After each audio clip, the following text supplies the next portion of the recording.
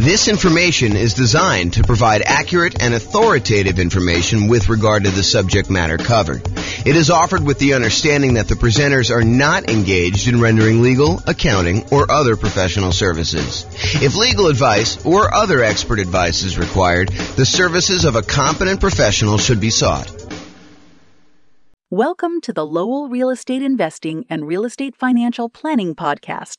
Learn all about investing in real estate in Lowell, Massachusetts with a combination of real estate financial planning and modeling with numbers specific to Lowell, plus syndicated, more generalized recordings of live and pre-recorded real estate investing classes. Not all of them specific to Lowell. Be sure to stay tuned after the podcast for a message from our sponsors. Well, good morning and welcome, everyone. I am your host, James Orr, and today we're continuing with the series we have on improving cash flow.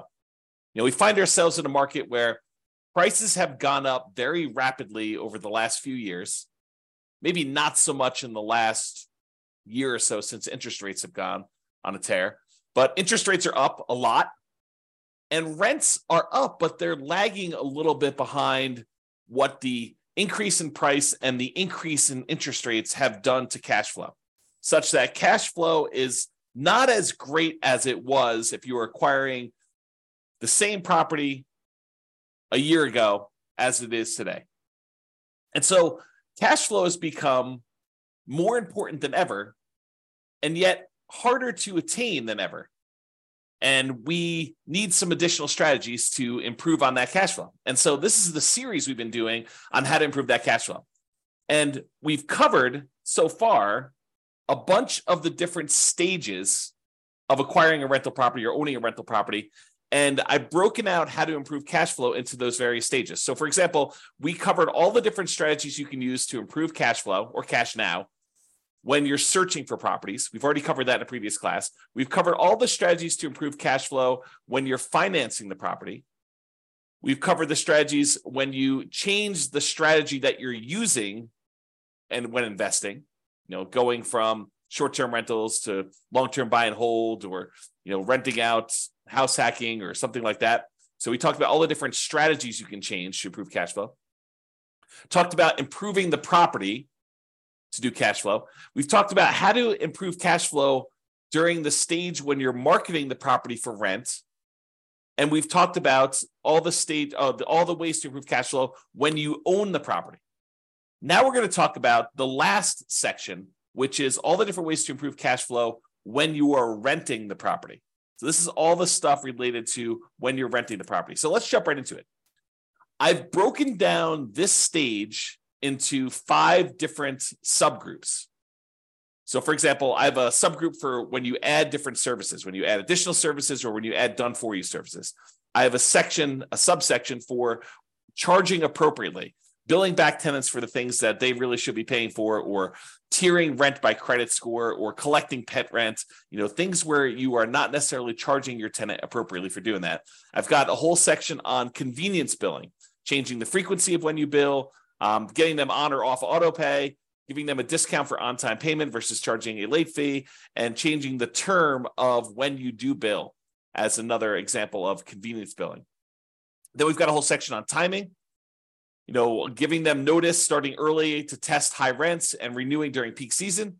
And then finally, there's a miscellaneous section for making sure that your tenants have renter's insurance. And so let's jump right into those because I want to make sure we get them all covered, and I have a few things to say about each one.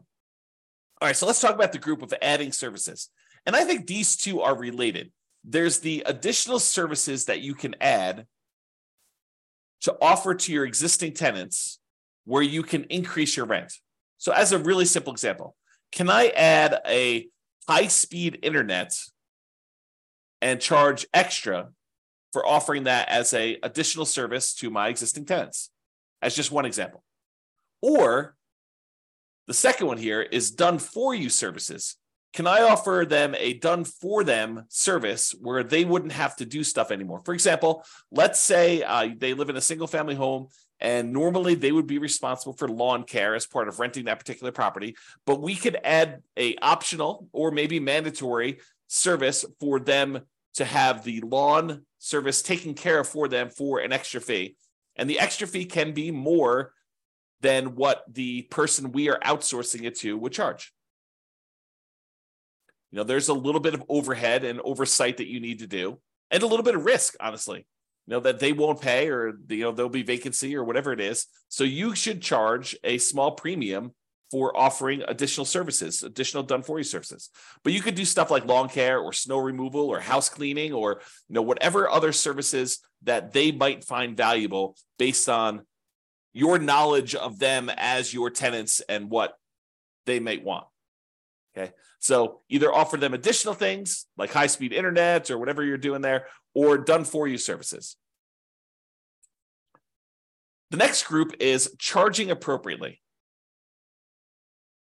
I don't know how many times I brought clients out to look at a property where the current landlord is not billing back for utilities. They're renting their properties and they're saying, water is included in rent, or electricity is included in rent, when you could measure the utilities and bill the tenants back separately for these extra utilities. So if the clients of mine that are looking at these properties, they see that as a way to immediately get higher rents and increase the profitability of their properties. And so if you are one of those people that are not currently billing back for a utility that is being provided to your tenants, and you're sort of just lumping it in with rent, you may want to break that out separately and charge that back to them, bill back for the services. And these can be things like things that are already included in an HOA fee. So, for example, there are some neighborhoods around here where the homeowners association includes garbage pickup as part of the HOA fee. But garbage service is something that typically tenants would pay for. And so I think you could, and definitely check with your attorney on these things, don't believe me, but I think you can and should break out the cost of what it would cost them to have the garbage and charge that back to offset some of the expense you have as part of the HOA fee that you're already paying to get the tenant to pay for their own garbage service. Or things like in our area, we have a thing called non-potable water, where we can use that water in order to water the lawn. However, it's not drinkable water. It's only used for watering the grass and sprinkler systems and stuff like that. And so sometimes there's an extra fee for use of that water. It's usually cheaper water than getting it from the city that is drinkable water. But your tenant is responsible for watering the lawn, and they should be paying for that service. So you should bill it back. Another example is electricity. Or if you're already grouping water in, if you only have one water tap coming in, you've got a 12-plex.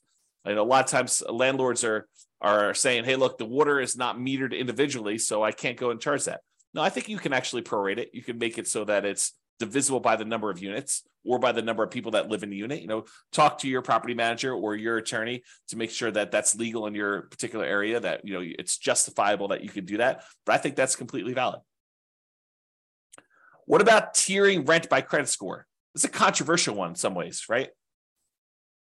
But if someone has a really, really good credit score, might you give them a discount because they are more likely to pay on time, less likely to have problems with them staying in the property?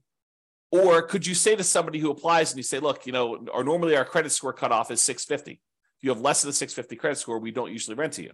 They say, hey, is there anything we could do? My credit score is only 640. And you say, well, I might be willing to rent to you, but I would need to charge either an extra security deposit or an extra non-refundable fee, kind of a risk premium, or for $50 extra per month in rent, I could see, that being a way to offset the credit score kind of rule there.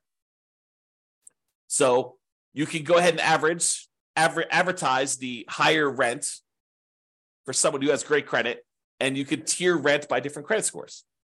Now, again, I would check with your attorney. This one seems a little controversial. It's not one I've done. This one could be controversial, though, as far as tiering rent by credit score. What about pet rent? If you allow pets, first of all, I should say this. I don't believe we as landlords can charge a fee large enough to cover the extra costs, the extra damage, that we might see from a pet. I think the extra, whatever it is, $15, $25, $35, $50 a month that you might get for charging extra pet rent for a poorly behaved pet would nowhere near make up for the damage we would have if their pet does damage to the property. In fact, it may not even be covered by their full security deposit. So some people will charge pet rent or a non-refundable pet fee in exchange for them having pet, or both in some cases. Okay, so can you charge pet rent if someone has pets? Is another way to increase rent on a property. Let's talk about some convenience billing options. For example, some tenants get paid weekly or biweekly or monthly. And most landlords offer billing on a monthly basis. However, some tenants would prefer to be charged weekly for their rent. They'd prefer not to have, a really big amount coming out in the first of the month. They'd prefer to have, a certain amount coming out every Monday. And if you just think about it this way, let's say rent is $2,000 a month. And so $2,000 a month, normally if you charge monthly, you'd be collecting $2,000 times 12 or $24,000 a year in rent. But what if you offer the tenant an option? It's their option whether they want to do monthly or if they want to do this new strategy. And you offered to do $500 every week on Monday instead of $2,000 a month. Well, $500 a week, there are 52 weeks in the year. And if I have my calculator out here, let's pull up my calculator. So $500 times 52 weeks is $26,000. So instead of charging them $2,000 a month, you charge them $500 a week. They get the convenience of paying weekly if that's how they prefer to pay. And you actually end up increasing your rent by about $2,000 for the year, or you divide it by 12, about $166 more per month on average. If instead of doing that, you could do it also biweekly. You could say every 2 weeks, which is when they might get paid, 2 weeks on the Monday following the Friday payday, give them a chance to have the money hit the account and clear and everything else. And then on Monday, you auto pay for $1,000 instead of the $2,000 a month. Okay, so that's an option. What about auto pay? Auto pay could be considered a convenience. And so you could charge a small fee for auto pay. Or if you have problems collecting rent, maybe you say, hey, look, there's a convenience fee or a inconvenience fee of me having to manually accept your checks and process them. And sometimes they bounce or whatever it is. And so you could charge a fee for people not being on auto pay.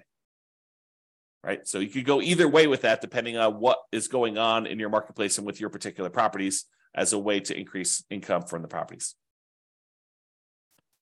And, some of these strategies, as I think about it, some of these strategies are ways to increase income, but some of them are just to be paid for the time you're spending doing things that you might not have from other tenants. Right. Like if you had tenants that always paid on time, you wouldn't have to worry about charging them, for having to chase them down when their check bounces or, they're late on their payment or whatever it is. So, charging a fee for them manually paying instead of being on auto pay is really just recapturing some of the work you're already doing. It's being paid for the work you're already doing, extra work that you're already doing that if they paid on time wouldn't be an issue. If they were on auto pay, wouldn't be an issue.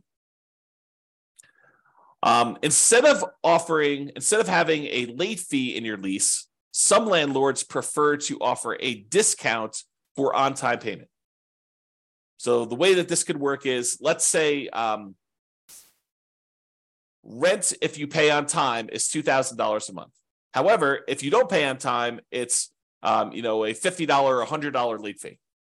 Well, the alternative way to structure that is you advertise the property, and when they sign the lease says that the rent is $2,100 a month, not $2,000, but they have a $100 early pay or discount for on-time or early payment. So that if they pay before the first of the month, it's $2,000. If they pay after the first of the month, it's $2,100. So it's not a late fee. It then is, that's what the normal rent is. However, if they pay on time, they actually get a $100 a month discount. And the $100 discount amount is the amount that is probably what you would have charged for normal rent if they were going to pay on time. Okay. So instead of offering late payments, a fee for late fees, late payment fee, you give them a discount for on-time payments or early payments. What about term? We talked about this in another strategy, but can you change the term of the rental agreement? Are you going to rent to them by the day or by the week or by the month instead of doing a yearly lease? The biggest example, this most common example, is short-term or vacation rentals. Change the business model to be billing at different periods of time. Somebody wants to do a week-to-week lease or a month-to-month lease, you can increase the amount of rent you get. Typically, the shorter the lease period, the shorter time period you have for your lease, the more expensive it tends to be. A daily rental is typically more expensive than a weekly rental. A weekly rental is typically more expensive than a monthly rental, and a monthly rental is typically more expensive than a quarterly rental. A quarterly rental is typically more expensive than a yearly rental. Think about it that way. All right. So those are the different convenience billing options. What about timing? Using timing in order to improve the rent you're getting on property. So one of the things is giving your tenants notice 60 to 90 days prior to their lease expiration to find out if they plan on renewing and what the renewal amount will be for them. And if they're not going to renew, then being able to start marketing the property early, ideally at least 60 days ahead of the lease expiring, and so that you can test higher rent than you think you might be able to get. And if you don't get any inquiries or calls on that, or any reasonable number of inquiries or calls, within a week or two, then maybe you drop it back down the tiniest bit. But you have 60 days, full 2 months plus, in theory, to be able to market this property before you'd have a vacancy. One of the things we're trying to avoid here is avoiding vacancies. Getting that tenant lined up way before the lease has actually expired and the current tenant is moving out. Now, if the tenant renews, that's great. Then you've got a renewal. You don't need to worry about it. You sign the new lease, 60 to 90 days ahead of time. You get them ready to go for their next year. In most cases, I think rents will probably bump up a little bit, just kind of like cost of living, maybe not to full market rent, but sort of like maybe a halfway of what we saw as a rent increase for the year. That way you don't get stuck 5 years from now with significantly below market rents. You're kind of like increasing a little bit each year. But then if they decide not to renew, then you have this head start to be able to test high rent and test early and lower your rents if you're not getting the responses you need in order to get that property filled before it goes vacant. And then ideally, you want to be renewing in peak season.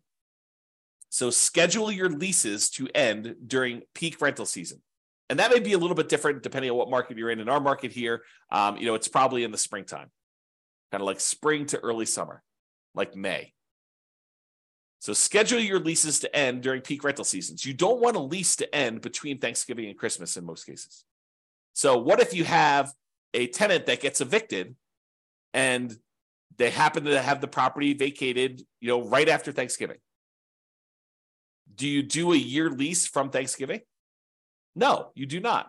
You market the property because it's vacant right now, but you tell them that the lease is either a short lease, like it's a 6-month lease to get them on cycle, or it's a long lease, it's an 18-month lease to get them on cycle.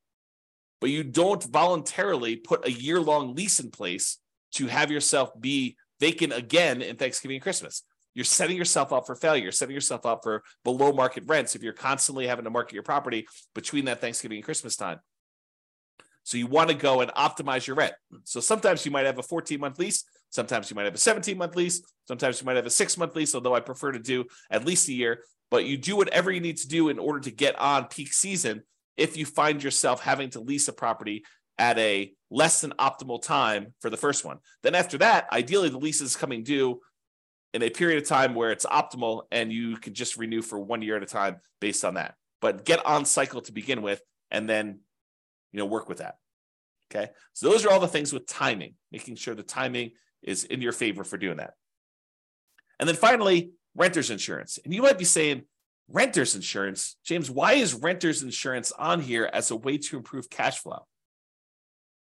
Well, It's not an issue unless there's a claim, right? If you have a tenant living in a property and something happens to the property, there's a fire, there's some type of flooding, there's a roof leak or something like that, and something in the tenant's property gets damaged, and they come after you to pay for their $5,000 kind of like furniture stereo system because the leak was there and they somehow think it was your fault. If they have renter's insurance, their renter's insurance will cover them for the damage. If they don't have renter's insurance, they think you're responsible for the damage and they're going to come after you.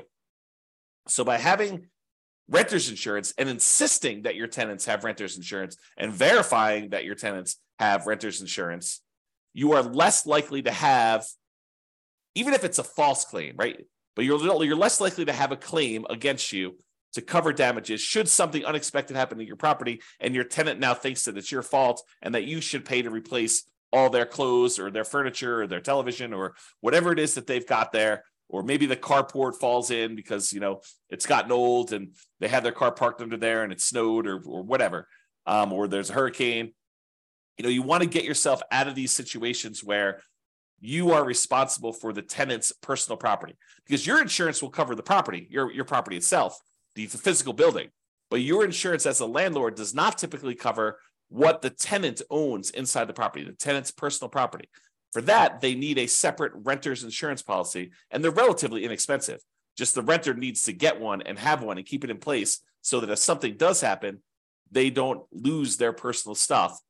You'll have insurance to kind of fix the property, but you will not have insurance to replace their stuff. And you don't want to have to make a $5,000 claim. I mean, $5,000, this happens, once every couple of years, which it probably won't. But if it could, we could be talking, $200 a month in worst cash flow by having a $5,000 hit if you amortize it over that period. All right.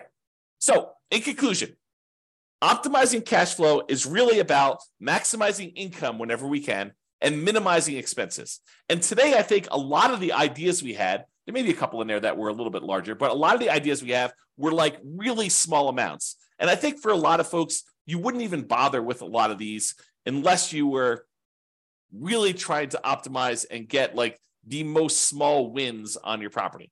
I think for the most part, if you do the big things, use the right strategy, get the right financing in place, kind of do the things to make sure that your property is rented and rented right. I think you don't need to play around with some of these things that might increase it by $25 or $50 a month. Because I think you get to a point where if you've already optimized in other areas, adding these additional ones on there start to get excessive. If rent was $2,000 a month, and you've done a couple things to kind of bump it up to $2,050 or $2,100 or maybe $2,150, then if you think you're going to add another thing on there that's going to get you an extra $35 or whatever it is, I think it's harder and harder to do those extra amounts. The further you get away from kind of like the range of rents that you're getting, the harder it is to get those additional wins, additional improvements. Okay. So there are things you can do on properties you already own that will improve your cash flow. It's sort of what we talked about today. It is better, in my opinion, to take a more holistic approach, look at all of the different stages, look at all of the different ways that we can optimize, and pick the ones that make sense for you and your particular situation and your particular properties. All right. That's all I got. I hope you've enjoyed this particular class. Have a great day. Bye-bye for now. With home prices up, mortgage interest rates up, and rents up, but not quite enough to counteract the higher prices and interest rates, cash flow on rental properties in Lowell is harder than ever. Book a call with the Real Estate Financial Planner to apply our proprietary 88 strategies to improve cash flow on your rentals.